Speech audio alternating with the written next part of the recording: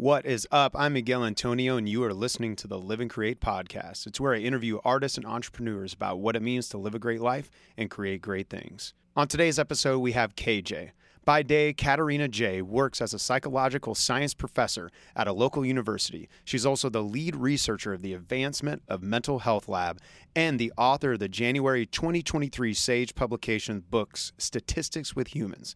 Now, by night, after all of that, she's also a powerhouse vocalist and songstress, fronts both the rock bands Interstate Run and the experimental music collective Ramona Clay.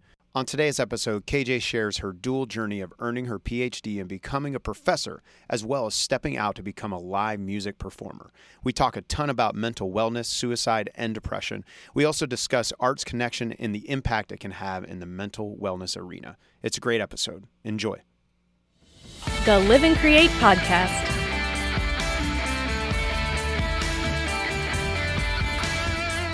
Well, for you, there's so many things we can unpack. You know, you have the music world on one hand, you have mental health and teaching on the other hand, and then also, like, I'm just learning that you've been kind of on this health journey, right? It sounds like. Yeah, there's so many different things. Which is really cool. I'm fitness is kind of my passion. It's my thing that other than music and my family, I just think about obsessively. And so I'm curious for you, you know, like, I think you said you just recently lost 50 pounds. Right? 50, yeah, it's almost 55 now, but yeah, that's for awesome. Sure. And so what inspired that journey for you? Oh, so in August of 2020, I peaked at 217 pounds. And so I started having some health problems. You know, I had been going through a lot of different situations and I was super depressed and I just gained a whole bunch of weight. They're like, hey, you need to lose weight or you're going to have problems. Cause really, I don't care what size I am. There's just more of me to love, you know?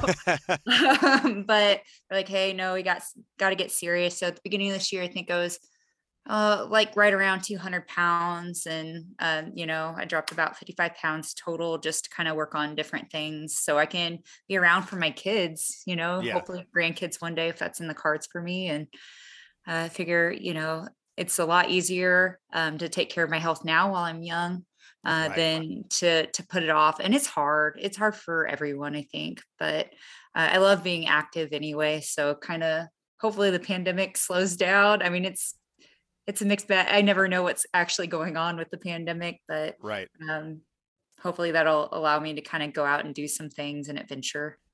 Well, and I think a lot of people during the pandemic, it was such a strange time where I think it drove a lot of us towards unhealthy choices. And I know for me, it drove me, I've shared way too many times on the podcast that, in the beginning, I just basically was like, oh, I'll just start smoking and drinking all the time. Cause that sounds healthy. Why not?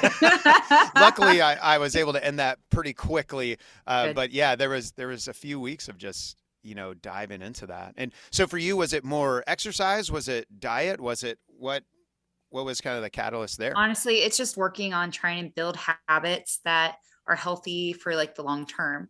So that's trying to make half my plate vegetables if I can, a quarter of it protein, quarter of it starch, nothing too out of control, but making little small choices, like not drinking whole milk, switching to something that doesn't have as much fat and cholesterol in it. Not that those things are bad, but our bodies already create all the cholesterol we need. So 80% of the cholesterol you have in your body, your liver made for yourself. I didn't realize most people didn't know that. Yeah. So I'm a super nerd.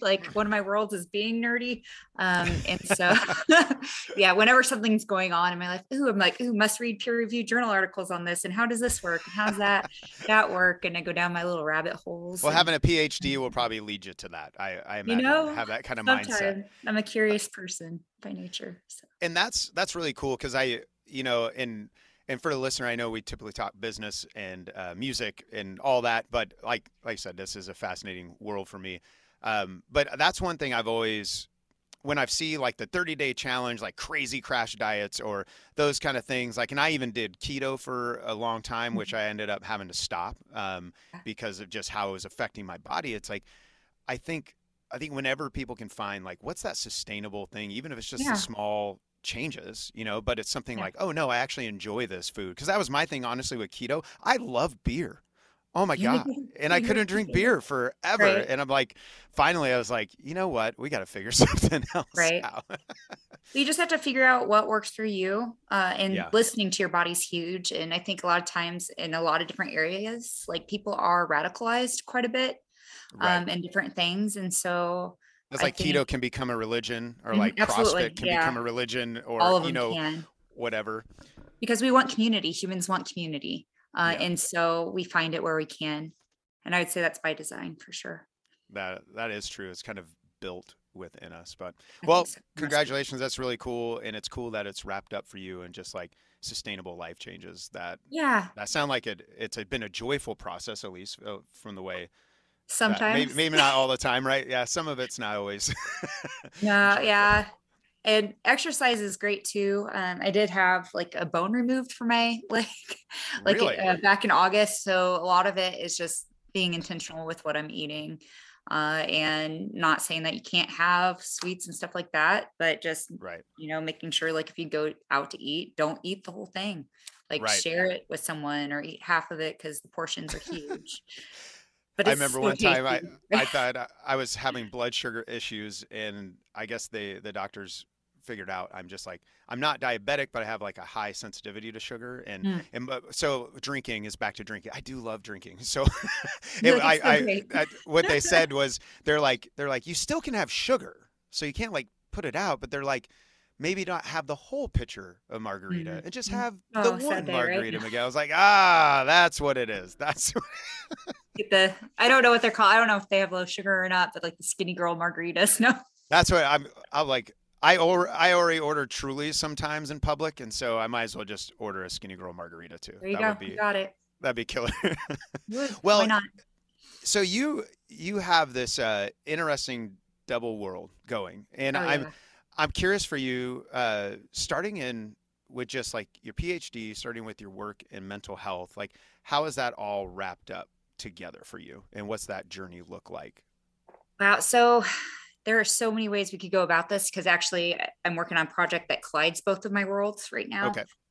So the PhD, I was always good at school, and it was just something that I could do, and for that, I got an undergraduate degree in psychology, and I actually went on a music scholarship. I just didn't choose to study it. I played the B flat clarinet from Nice. the age of 10 all the way through college. And then I went on to grad school to get my PhD in psychological science and worked on that. And actually, I've been writing music my entire life, but nobody actually knew until after I graduated. So it's like a With quiet passion project in the background for you. Yeah, I mean, kind of, yeah, because I mean, when I was in the fifth grade, it was mostly they gave you a choice. Do you want to be in band or do you want to be in choir?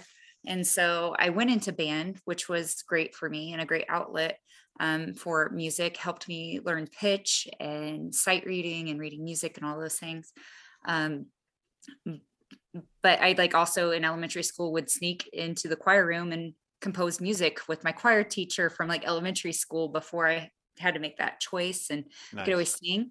And I know I'm like way off topic, but I swear it'll come back No, it's together. great. That's But, yeah, like so I was doing music this whole time, like while I was working on my PhD in Columbia, I'd, hide in my bathroom with a guitar and just write music. And it wasn't until later that I found out that the neighbors in my duplex next door could hear me. So I ended up in a praise team in Columbia during that time too.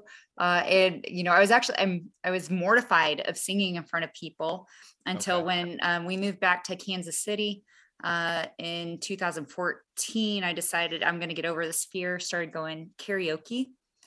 Wow, I'm going to answer so many of your questions at the same time. No, that's And great. to get Well, over it, that's a great step out there. Actually worked with a vocalist once where she was so scared to be on stage, but wanted to so bad. And that's where she ended up going. There's Arthur's Bar is a place down here that has karaoke on the weekends. She started just trying stuff out there. why not? Right. And people are usually pretty welcoming. And people kept being like, hey, you should start a band. You should start a band.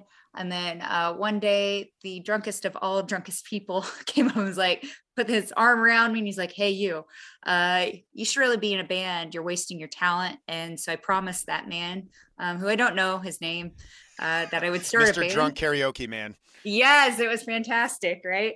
I'd never met him before that night. But I put something out in social media like, hey, who wants to start a rock and blues band with me? And in 24 hours, I had my band formed, my Boom. first and current, called Interstate Run. And so it's gone through so many different iterations at this point. But from that post, I was able to meet my guitarist who's been with me on this journey the whole time, Chris Stefani. We actually used to go karaoke once a week. Like, he would come with me, and it was so great. And we'd sing our little karaoke songs. And, I started getting a lot better with stage performance. We ended up being a duo for a while. And then we actually are coming off a 3-year break right now. And so we have a whole new cast of members. We have Chris Stefani, who's been with me the whole time. We have Charlie Allen, who also just recently started playing with Ivory Blue, who's another dear friend of mine. We have Walt Powell, who's a legend in the music scene here in Kansas City. And then one of the best drummers I've ever met in my entire life. And not just that, but one of the most kindest people, Alex Boyd, is my drummer in that project. And That's so awesome. Super excited. We just booked our first show back in a few years. Yeah. So July 23rd, we're going to be playing at the Warwick Theater. Okay. And you are the first person to know these details. And that's at, right? Yeah. Like, boom, shakalaka.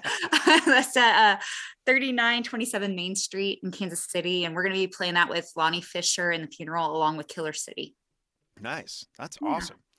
So for you, that journey though, like it sounded like music was more just kind of an outlet while you focused on your studies for a long season.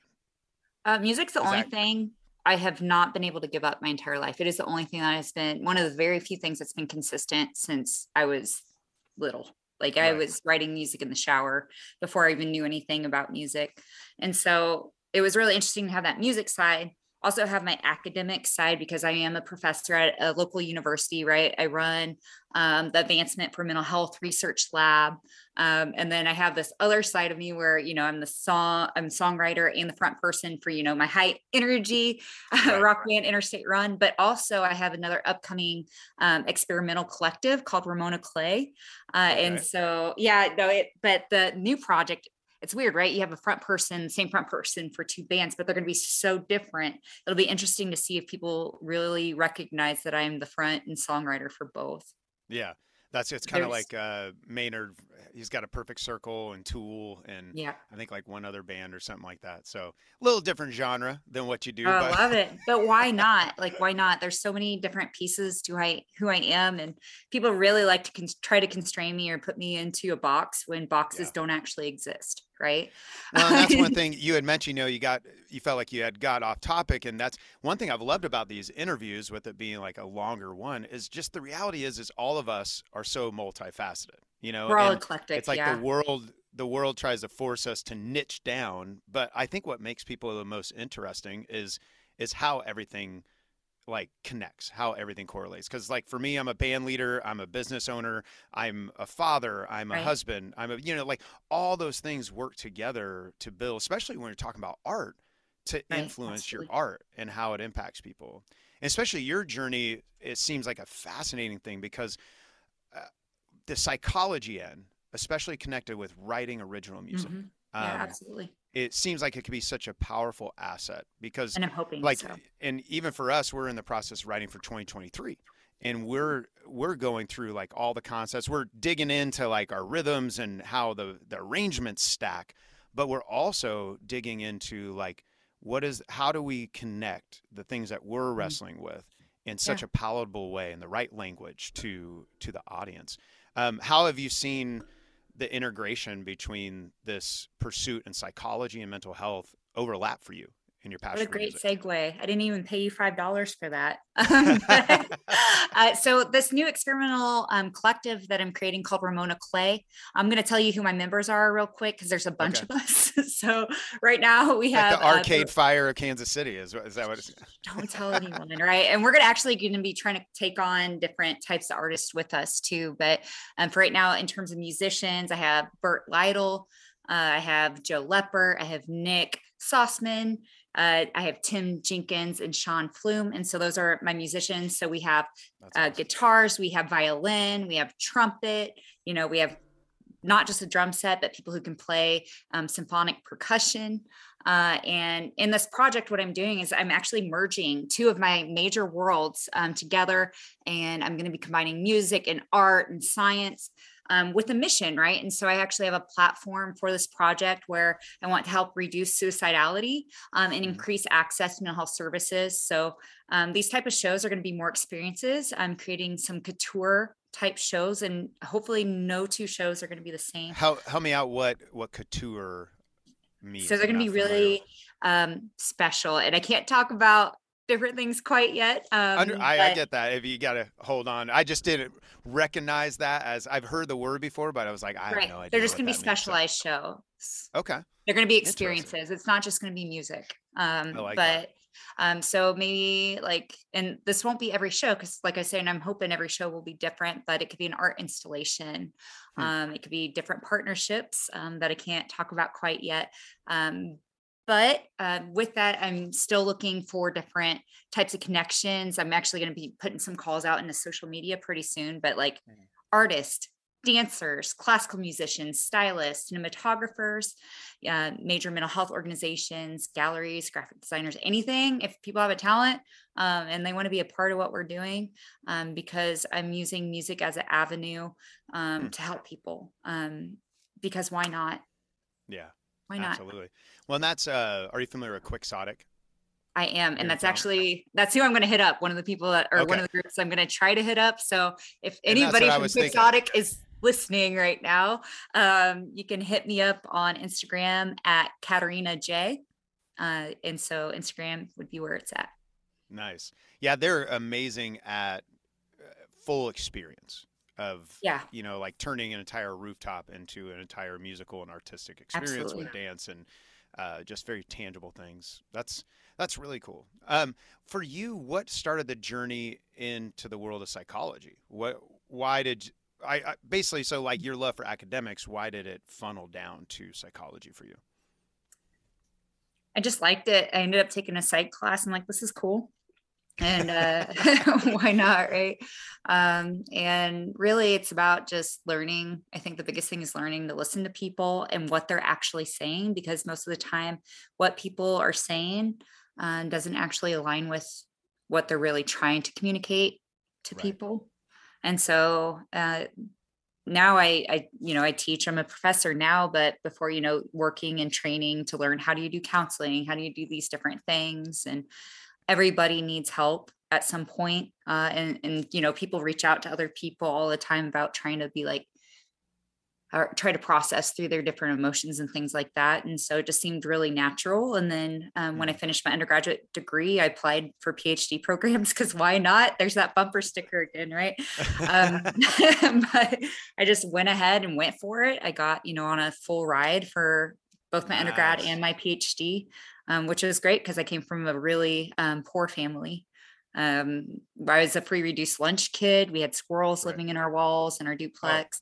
I was a latchkey kid, maybe younger than what I should have, but I survived. So here we are. You're like, I made it through. We're all right. We're all right. I did. Right. Yeah. So, and I just fell into that world, and I love people. It's kind of a love-hate relationship sometimes, because I'm both extroverted and introverted at the same time. I love talking to people, things like that. Sometimes I get worn out, which is something I was not prepared for. Last time when Interstate Run started getting really popular, I didn't know what I was doing already, because it was my first band, my forever band. But I think now that we've had some time off, we've actually been rehearsing for a year.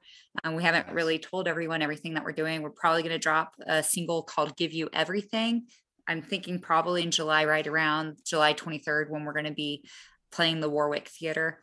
Right on. But I'm more prepared now, right? I know you can't you can't check into places because people will come find you, or you got to make sure people walk you out to your car, and you just have to be and I think it's compounded from the stories of my other friends as well, who are female in the industry. I think it's a compounded issue, where I remember one day breaking it down. We sat down with another artist, female, who she was asking about social media and our social media strategies. And at the time, a lot of our strategies were centered around like messaging fans who are reaching out to us and then how you connect with them.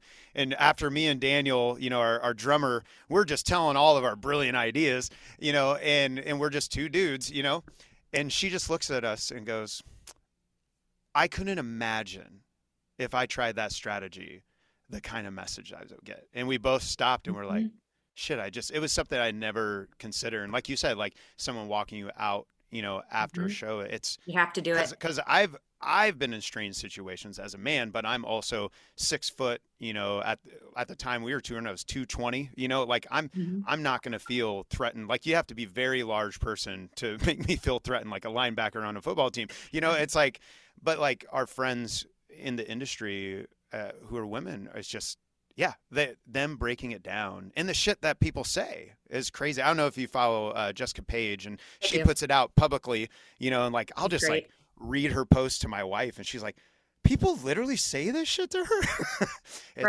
It's nuts. Well, and there's something I call the microphone effect, so I should trademark that. So microphone effect, trademarked by KJ. You're getting all these trademarks on this podcast. I love it. We're gonna come up with all these ideas.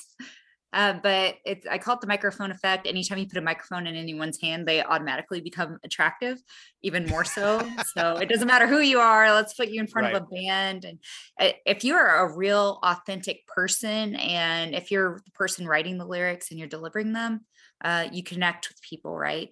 And so when you connect with another human, and that's one of the best parts of it. But then sometimes people get ideas that are just one-sided, and that can be horrifying, to be honest. If you don't mind sharing, what are some things as a female in the industry, like boundaries that you've set up for yourself that help protect you and keep you safe in that regard? Yeah, I mean, so my guys in my band know to walk me out to my car. They know, or like even like social media, I had to go and just stop all social media and restart about a year ago. And that was really hard because I cut off a lot of connections, but also let me control what kind of information is being put out onto the social media realm so that people won't come find where I am. It's like being very intentional. Whenever you're doing interviews, being like, hey, you cannot say where I work, or don't say where I live, or things like that. And being just really mindful of the information that you're putting out there and making sure that you're kind of controlling that information. I have one of my members of my band is an ethical hacker. And so had them go through all of my social media and be like, okay, what are some of these weaknesses so that I can tighten it up? Because I'm prepared this time. So if I start getting a ton of messages, I also have something that says, what is it? Something like, it's like a no solicitation sign for my social media. It says like, no solicitations, you'll be unfriended. Yeah. And so just setting those boundaries up front are really important. Likely I'll move to where I'm not managing my own social media. So they'll be connected with someone else who can be my filter, so I don't have to worry about that, and I can focus more on the art because that's where it is.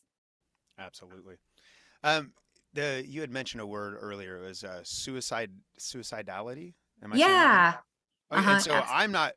Obviously, I know what suicide is, but I've never heard anyone term that phrase. Is that another trademark that we need to put on the podcast? I can't claim that. No. Okay. So I do a lot of research in suicide prevention.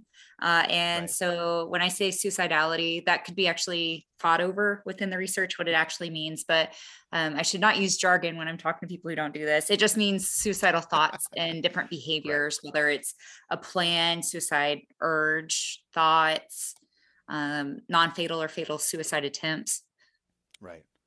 And so it's kind of the encompassing world of suicide or attempted suicide in that. Yeah, absolutely. Yeah. It's the umbrella term for that whole field. Well, and it seems like, in general, the struggle with depression and suicide, and I'll rewind a little bit. So part of my story is I have dealt heavily with anxiety, OCD. I think I shared some of that with when we were at the Crossroads talking about mental health in artistry. And so that had driven me like to suicidal ideation, all that kind of thing. Yeah. And absolutely. So that finds itself in my art, but I never would talk publicly about it. And then I was You, encouraged to start you sharing. should. Yeah. And I did. And when I started to, that's when like these floodgates open. One of connecting with audiences in a way I never imagined. I remember one of the first shows of like just it was at a college campus for like 500 high school students. They were bringing in for like That's a great. promo thing, and it was just a line like I'm it sure. was a massive line of kids who sharing their own stories, sharing what they've dealt with. So I think as a culture as a whole, we deal with depression and suicide heavily.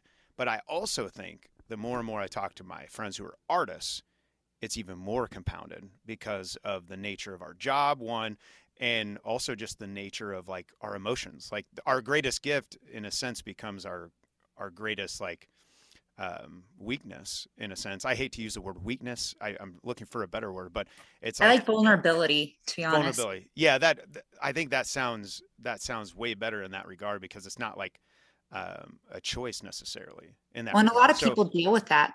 No, a lot of people don't understand how many people actually have suicidal thoughts at some Mhm. point in their life. The album that we're working on, actually, I wrote an entire concept album for Ramona Clay that we're working on right now, fleshing out the different parts with live players. Cause I just kind of hold myself up into the corner in my bedroom and Right. learn to do like Logic Pro and write different lines, like bass lines and guitar parts. And I have Nice. my little acoustic drum set in my bedroom. And When the I hear project, Logic Pro and layer in instruments, I get all excited. It sounds so yeah, much there you fun. go. You're like, yes, talk to me. But our project is called The Things We Don't Talk About. And so the whole concept album centers on this mental health, which is why we're going to be able to have this platform for Right. these experiences and these partnerships where we're going to actually be able to help people. So there's songs in there about being stalked, about suicidal thoughts and behaviors, about depression, PTSD, like all these different types of things. There's a song in there called Can't Bring You Back. That's about one of my friends who was a metal musician here in town who died by suicide a little Right. while back. And we don't talk about these things. And by being very intentional with doing this whole concept album, I'm actually hoping it'll be a visual album. So I don't know. Are you familiar with visual albums? Yes, a little bit. And I know So like Licky Beyonce's P. Lemonade is a big, Yeah. huge one. But I have a whole visual album storyboarded. So that's why I was saying, like, I'm going to need so much help. I'm going to be trading services. I can look at resumes for people. I know some public, I know random stuff. Like I'm going to be trading and doing as many things as I can because I am a teacher. Right. But I think it's going to work out because it's going to help a lot of people. And I don't care if we make any money from it, but I am very dedicated to making it happen. Yeah, and it seems like such an important conversation that people want to have, and it's hard to find.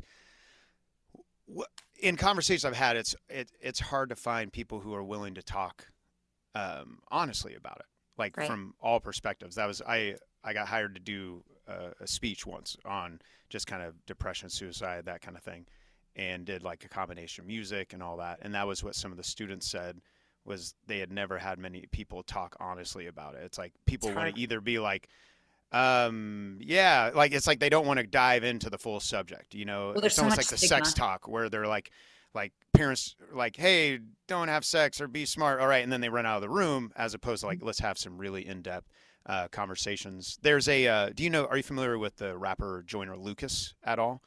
I'm not. I'll have to send you the link. Yes. I don't know if you like rap or not, but I think definitely I listen to from everything.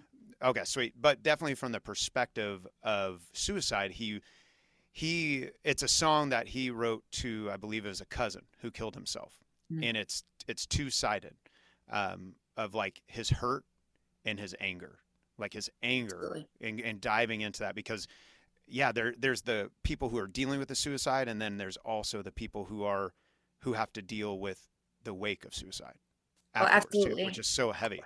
And one of my experiences is when, I don't know if we talked about this earlier, when I lived in Houston, Texas, I worked as a school psychology intern, and I worked on a crisis team where we responded to student death by suicide. And so I responded to two different ones, and it was really interesting going through experience because I've lost two friends to suicide over my life so far. But humans, we think how different we are all the time.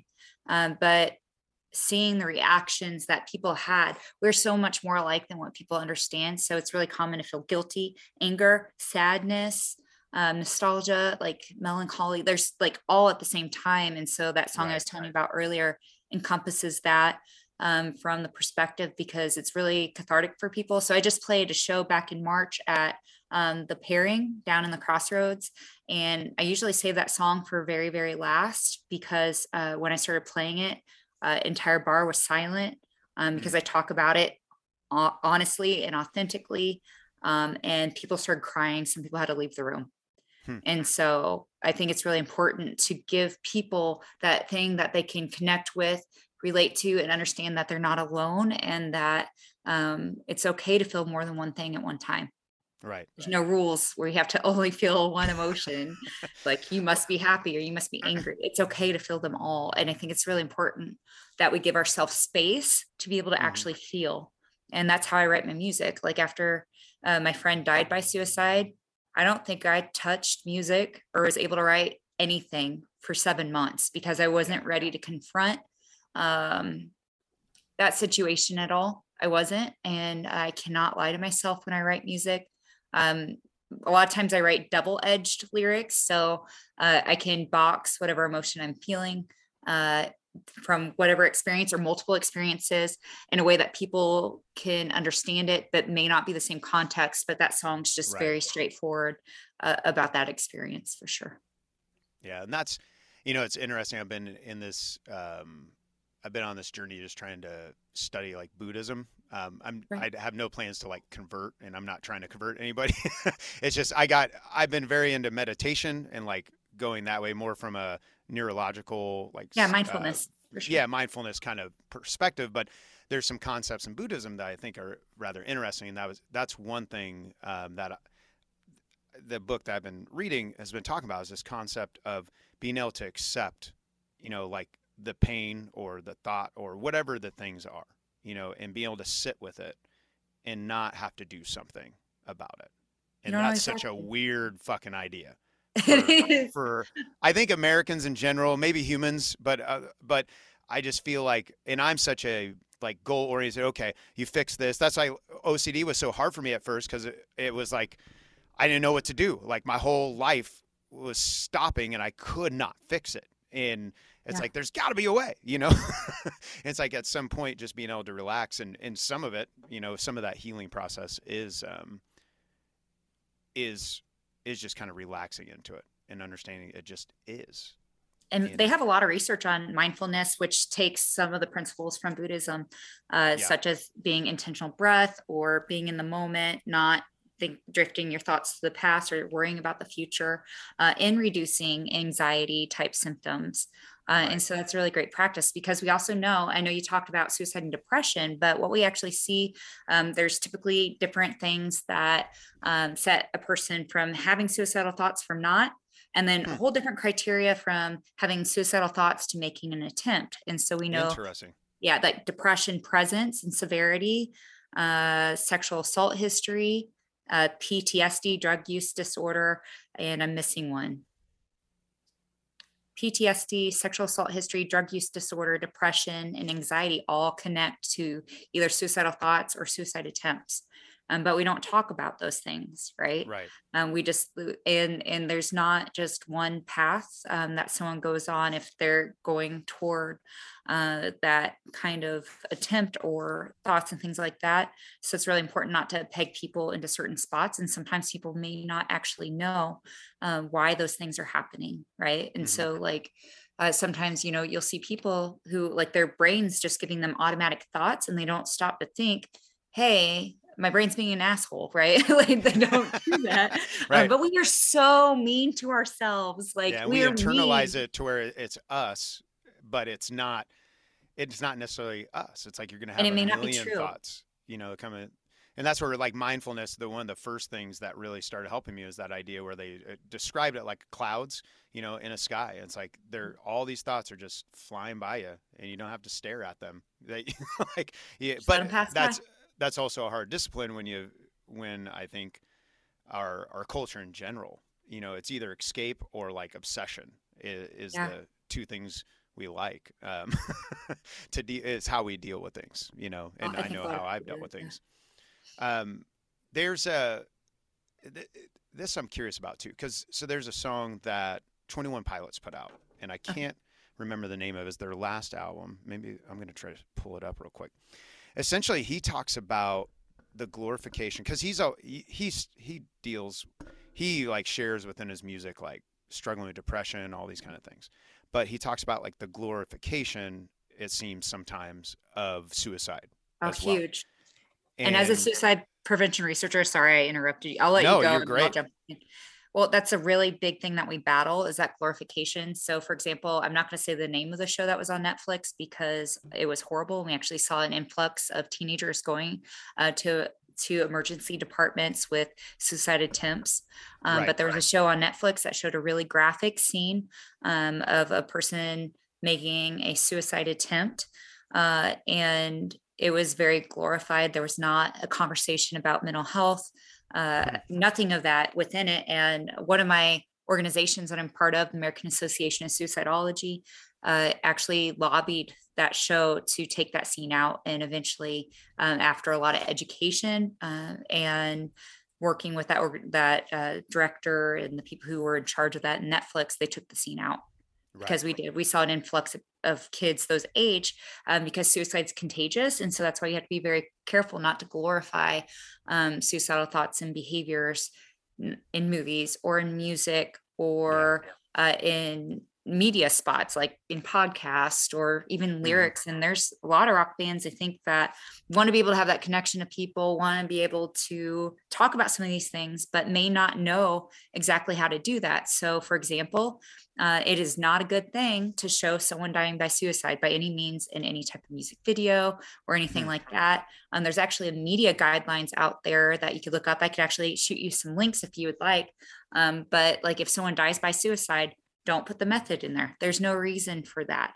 If Interesting. someone dies by suicide, don't glorify it. Well, they were a really great person. They got stressed out. People get stressed out all the time, but they don't make that temporary solution their permanent solution to their problems, because most of these things that we go through will pass eventually. Right. And we can just get down into these dark paths or these dark time periods where everyone does go through dark periods in their life. Mhm. Um, but finding a way to be realistic and honest and vulnerable and getting really good information out there. And that's why I'm so excited about this new project to be able to do that from Yeah, both that's cool. my artistic side and also my researcher side. I joke that I'm the real Hannah Montana for that reason, right? Because I have this music side of me, the academic side of me. I'm also very adventurous. But it's really important to have good information out there because a lot of people Yeah. don't have good information at all. Well, and that's powerful insight because I remember being in the studio. We were working on it was they ended up just being demos. It was going to be an album, but when the band had quit for a season, Mhm. that just kind of put on the shelf, and we're past what we did then. So they're I all feel right. you. But we had a song where I talked pretty explicitly about suicide, but it wasn't in a sense of basically it was like a story of it, Right. and we debated for quite a long time as to whether or not we should even do it because Right. it was that idea of wanting to bring awareness and a powerful story because I also know like I connect with artists who share those kind Absolutely. of things, but painfully so. Like Chester Bennington is one of those people Mhm. that his literally his album Meteora got me through one of the darkest Mhm. times in my Yeah, life. absolutely. But That was a then, great album. 15 years later, he ends up killing himself still, Yeah. And it's so and hard. those are heavy. Well, and when Right. artists, stuff like that, or, Robin Williams, or all these are, Mm, when you have a celebrity that dies by suicide, the way that the media handles it, often will determine whether or not we have suicides that are like an influx of suicides, even particularly with the method that the right. people use. Well, that's what's fascinating. The book Tipping Point, Malcolm Yeah. Gladwell. Are you familiar with Mhm. that one? Where he Yeah, it's on talks your about, bookshelf. oh, nice. I'll pull it off right here. Yeah, it's such a great book. I can't tell you how many times I read that where he talks about how suicide is contagious and where that Absolutely. even I think there was a season in California where an elderly man had drove his car into like a wall to kill himself and then they noticed elderly people like an uptick because it got reported and it was just happening all over California all of a sudden and that was it's like it's baffling. There's a theory called social learning theory. And the theorist for that's called Bandura. And it basically talks about how we learn through watching other people. And Mm-hmm. so, I can't say why, right? I can't say why people do these things or why suicide's Right. contagious. But really, if you see someone else, like with social learning theory, if I see an artist that I think is about equivalent to where my skills are, if I see them end up on The Voice or American Idol or sign with Big Machine Records, I'm like, wow, I could do this, right? So like vicariously, you're like, they can do, I can do this too, because they're great. And those are my buddies and they're doing wonderful things. And when you see other people that you identify with, which is why it's so important to have representation, music and education in these different areas with diverse people, you think maybe I could do it too. And it's interesting because it does seem like so many things of human nature, there's a really beautiful side to it and then a dark side to it. Absolutely. It's like that, you see a ignition of like, shit, I can do this. But yeah, seeing the inverse on that. Yeah, that's interesting because I still to this day wrestle with how to talk about some of those things in songs, especially because I think about how there's artists that I think carry me through, and it was honest. It was their honesty of their story. Yeah. But the fearful thing is writing something that could lead someone down a darker path too. Right. Catharsis first, like enabling maybe in some ways. And maybe those aren't the appropriate words for it, but I know there was a song on the radio and I don't want to say its name because I don't want to advertise it, but they just go straight through their suicide attempt and multiple suicide attempts in the song. And as a songstress, like the lyrics are my thing and my most favorite important piece of music to me is lyrics, but I think a lot of people don't actually listen to lyrics either, but they get caught in their brain. So I remember while I lived in Colombia, I was on a playground with my children and I heard like probably a 9-year-old walk by and she goes, "Welcome to the sex show," and was singing it. And I'm like, whew. But the thing is, if you're listening to this music, right, it's going to be part of who you are. And I'm just like, she's probably not even thinking about what the lyric means, but no, it's like, but that's but then that kind of influences your cognitions and the way that you think about the world, your schemas, your worldview. And so it's hard, right? Because you can't control anyone else's behaviors, right? So I can't control, I barely control myself most of the time, more or less someone else. Right. I'm like, ooh, Shauna, thanks. But I think there is that reality of influence though, and absolutely. But yeah, like you said, you don't control that. It's not necessarily that someone's responsible for that. No. And some people will send stuff to me a lot of times. So like a lot of my friends will send music to me or music videos and be like, look through this for me. And, cool. I had a friend who's actually doing really well. But they sent me a video and in the music video, they hung themselves and like, you can't do this. Right. And I was like, well, I mean, you can do whatever you want, but I would advise strongly against this because this could actually increase suicide. Whereas you're trying to decrease by sharing your experience, which I completely understand and think's wonderful. You just have to be careful the way that you manifest it and try not to take the easy way out with that. Right. Mm-hmm. There's ways to be creative and get the same things out. Or you can make music or songs if you want to talk graphically about a suicide attempt, just don't release it.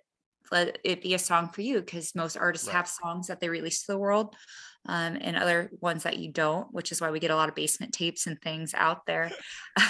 But then the problem is when you die, they're going to release them anyway. So well, that's true. Yeah. Especially if you're Bob Dylan, that's right. They're definitely putting those out. Now that's really cool too. Just the thought of pushing things out there. I think writing in a context where you can get feedback from people in general is good, but especially when you're dealing with heavier topics like that. But that's what some of those songs are fascinating to me. I can't tell from the titles. I can't remember which one it is, but essentially, I think his name's Tyler Joseph, the lead singer. He's talking about if he ends up committing suicide, to not ever glorify, like if he were to do that he shouldn't be glorified for that he wants them to find peace and healing. He doesn't want them to go down that road. And you see so many, like Juice WRLD's probably an artist that I respect a ton. And it wasn't suicide, but in a way was, and he telegraphed it for a good year and a half, well, and that's looking at drug use. Yeah. Drug use disorder. Well, and so much of it's wrapped in heavy. And I think that's why you see so many artists deal with it because if you feel like shit or you feel like you live in an existential crisis at all times, like sometimes it's just way easier to take a pill or way easier to drink a lot or and run from those things. But unfortunately, we see how that story goes each time. Well, in the music industry, and I've talked about this in some other interviews that I've done, it doesn't help much either, because anytime you go out to a show, a lot of times venues will give you free drinks, and then your fans or your different patrons will want to buy you a drink, because a lot of times then you'll sit with them and talk with them. And so as they're wanting connection, but if we look at the research, like research wise, people in women's bodies really should only have one drink per day, one serving alcohol a day, period. So that's like 4 ounces of wine. Everyone hates me now, right? Or in people in male bodies. I want to cry, you telling me that. I know, right? We're getting back on that health journey, right? And then people in male bodies really should only have 2 drinks maximum. So you only get 2 of those skinny girl margaritas now. I know, damn. Well, then it's connected to 200 different diseases and disorders, right? And so like our body, our liver filters all these things through. We talked about cholesterol earlier. Like liver damage is a not great thing. Right? It's not a good thing. Not good for you. Well, there's a podcast guest I had. His name's Coach Rusty. It's God, I think it was like episode 20 or something. You'll be episode, I think, 84. And so that was his thing on your list. No. No, that does sound bad. It's like, yeah, you're 84, but hey, there's 100 out there somewhere. There you go. But that was his story of it was more from the health world, where he's like, my job was to throw a party every night. Like he was a touring musician, and he's like, so of course, like the kind of bars and stuff that they were doing night after night, and he's like copious amounts of alcohol. He's like, it was just insane. When he looks back on it now, it was just life then, because it's just part of the culture of what you're doing as an artist in most contexts. Luckily, we started doing a lot more colleges and stuff, and so they frown upon any kind of drug use. Like one time an advisor invited us after a show to get dinner with them and to have a drink, and we even had to call our agent just to clear it to make sure it was even possible like that. So that helps curb some of that if you get into those environments.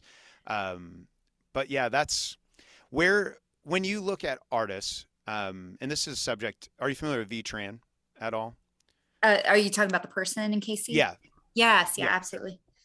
And he does a lot of great stuff on wellness for artists. And this one thing we talk about is the fear a lot of us have, and I had it, to get on medication or to go to counseling, because like I literally was afraid. I'm not shooting. I just got back on my SSRIs, or however you say it. That's and right. I still, even though I've had positive things in the past, I still was afraid, kind of afraid to take it, because I was kind of afraid that it would affect my ability to write, and to affect my ability to emote. And I don't know how much you see that in the arts world, how much you've delved into that even in your studies. I don't know, what is that? What? I don't know. It's hard, right? Because like whenever we talk about medications for mental health, for some reason, it just becomes some weird taboo thing. But if you need insulin, it's not a big deal. If you need an EpiPen, that's not a bad thing, right? And if we look at schizophrenia spectrum disorders, a lot of people actually have their first episode if they take drugs, because it increases dopamine in their brain. And so the way that medications or pharmaceuticals work for that disorder is in your brain, you have neurons, and neurons talk to each other. So they have like little like keyholes essentially in the neuron. And when there's people with schizophrenia spectrum disorders have typically more dopamine receptors. So you increase the dopamine and it fills all these holes. And then that causes visual and auditory hallucinations. So for a medication for that, they actually have to have things that look like dopamine and they go into those receptors so the dopamine can't get in. Right. So it's like, that's biological. Yeah, absolutely. And there's difference between like depression or certain mood disorders and adjustment disorders.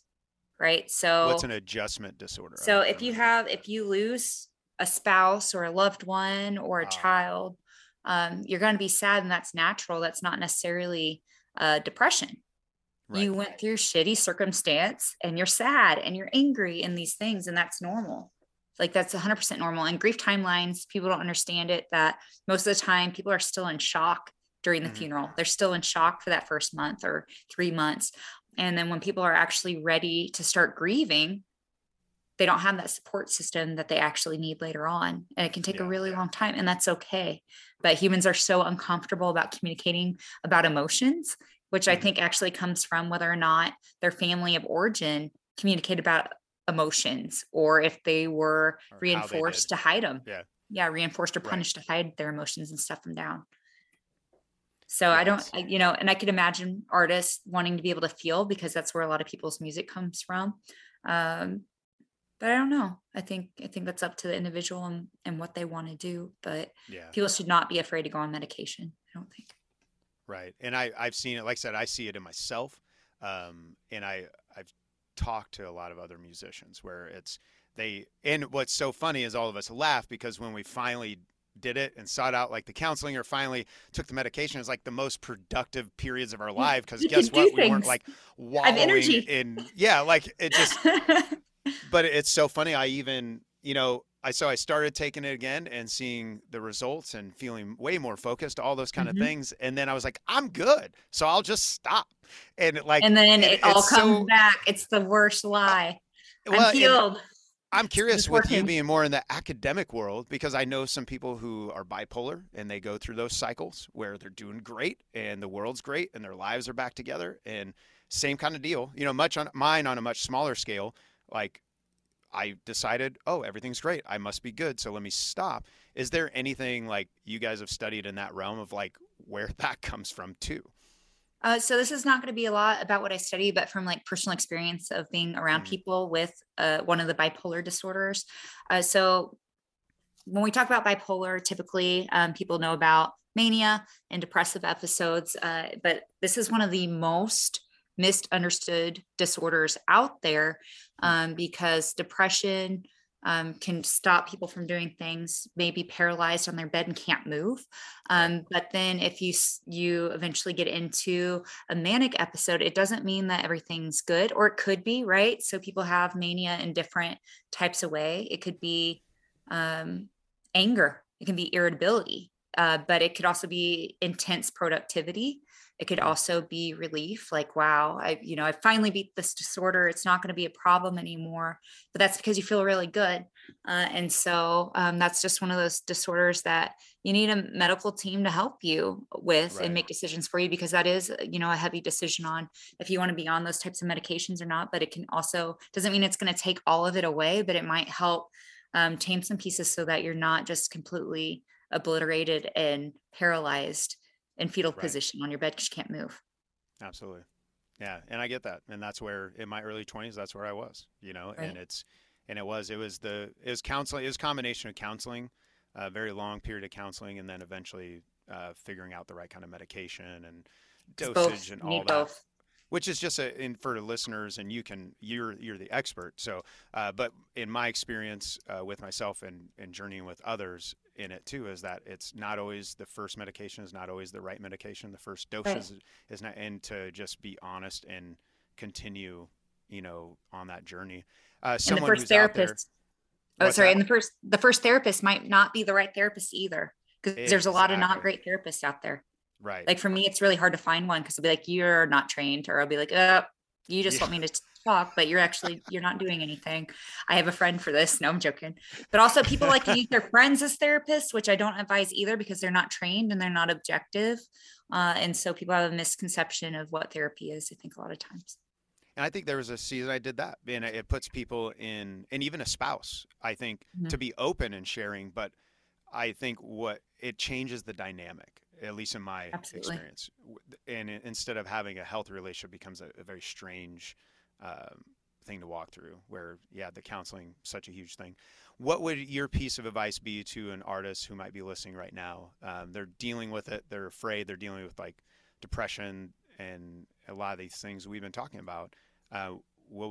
What first steps would you encourage them to? Well, and it depends on where you are. So, we're based out of Kansas City here, but I think there's a lot of county mental health organizations. So, in the Kansas City area, there's the Tri-County Mental Health, there's Johnson County Mental Health. Those are great resources.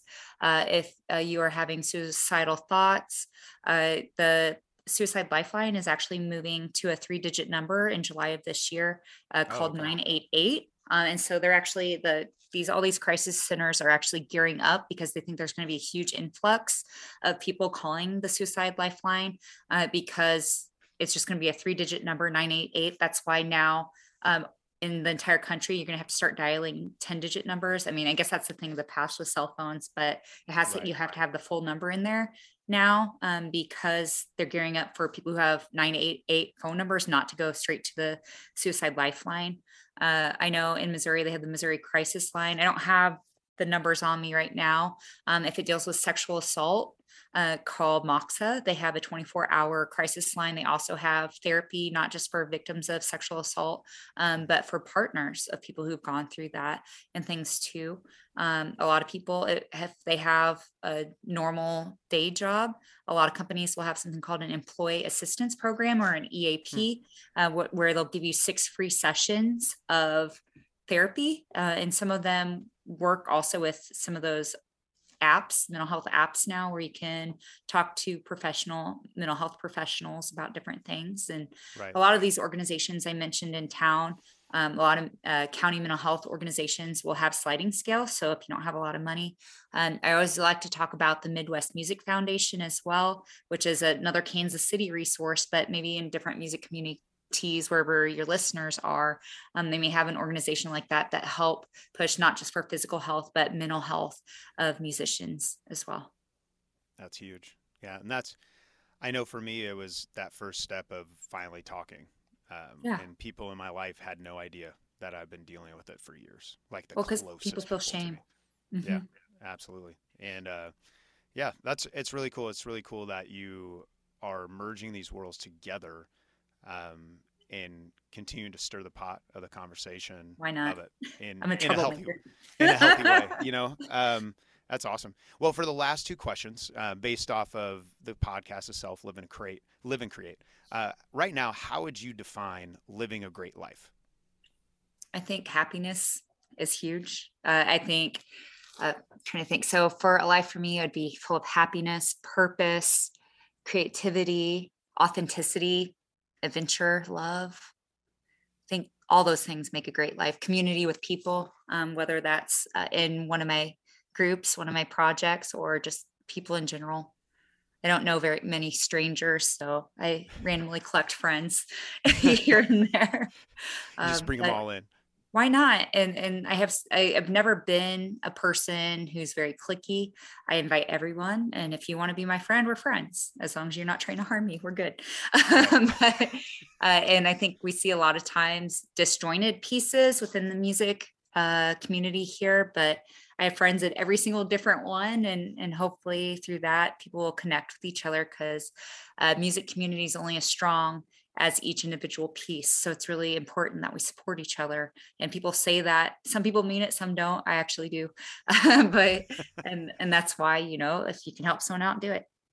Well, I think your work, proves it, that you're out there to help people and build up. For the last question, how would you define creating great things? I think it's just wholeheartedly putting yourself and pouring your entire essence into something. That's Absolutely. awesome. Whether it's, music, whether it's doing a journal article to go to a peer reviewed journal, whether it's working on my statistics textbook called Statistics with Humans. It's going to publish with Sage Publications in January. It's just full-heartedly putting yourself into whatever makes you happy, whatever's full of purpose, and just let it go. That's awesome. And so you're creating a textbook. Yes. You got a new band, Collective, and you got new music coming out with your current band, Interstate Run. And you're doing a lot of great stuff. So And we've been working on these things for a while. Yeah. Well, it's so funny because people are like, we haven't heard from you in a while. And then all of a sudden everything comes out at the same time. They're like, you've been so busy. I'm like, actually not. I'm in bed by 8:00 most nights. Like I try not to do any work on Sundays, but like, for example, my textbook, I've been working on that for like 3 or more years. Right. But that's going to come out the same time, like when our Interstate Run singles are going to come out. Cause we have 2 that we're going to push out. But we recorded the main pieces back in October last year. We've been rehearsing for a year. Ramona Clay's in rehearsals right now. But all these things are going to happen at the same time. So people are like, you're so busy. You're the busiest person I know. And I'm like, I'm really, really not. You're like, you just steadily create and then release and put it out there. Release. That's awesome. Well, let folks know how to connect with your music and connect with you. Yeah, absolutely. So in terms of Interstate Run, you can find us. One of our best places right now is facebook.com /Interstate Run. We also have interstaterun.com. We need to overhaul our website, so don't judge us. And then for Ramona Clay, we don't have our website up, but we own it. So Ramona Clay, you could just find us on Facebook. So that's going to be RAMONA